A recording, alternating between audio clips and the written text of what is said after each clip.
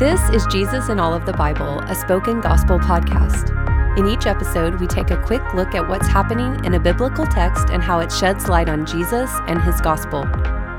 Let's jump in. Job 10 through 14. What's happening? So far, both of Job's friends assume Job is not as sinless as he claims. Zophar, Job's third friend, goes even further and says Job is not suffering as much as he deserves. He invites Job to imagine what it would look like for God to punish all of his sins. But like Job's other friends, Zophar holds out hope for restoration. If Job stops his hidden sins, God will give back everything that he lost. Job's friends want Job to repent and clean up his acts so he can get his good life back.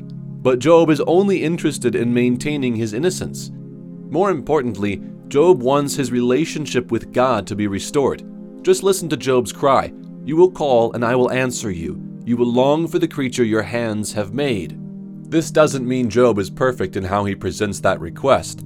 Job presumptuously claims to know God's motives.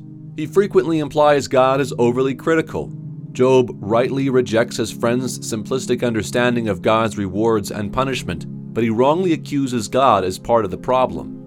Remember, the book of Job wasn't written primarily to show us an example of someone who suffers well. It was written to help us think rightly about God, especially when we suffer. As the first set of speeches ends, we're asked to evaluate both Job's and his friends' views about God and suffering. Job's friends believe all suffering is deserved, but Job knows he's innocent. So instead of blaming himself, Job begins to question God's fairness.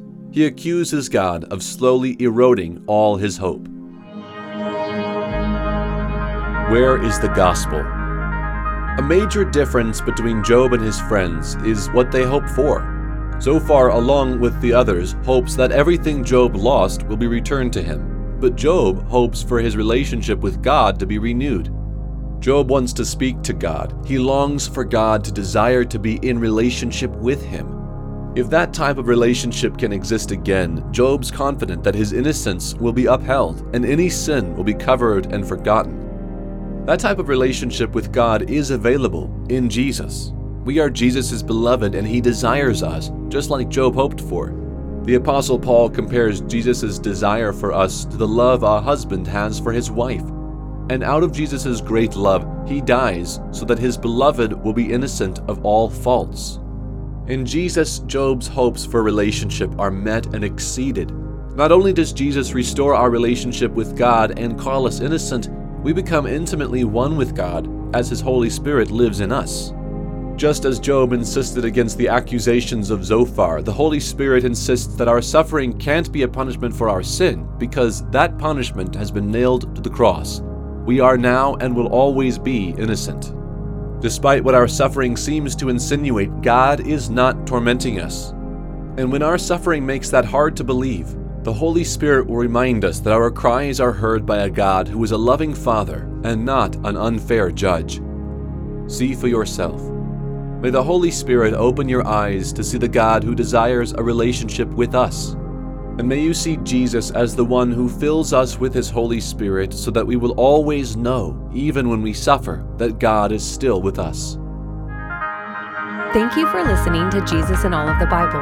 This podcast is created by Spoken Gospel. Spoken Gospel is a nonprofit ministry dedicated to speaking the gospel out of every corner of Scripture. To learn more about our mission and to view all of our free resources, visit spokengospel.com.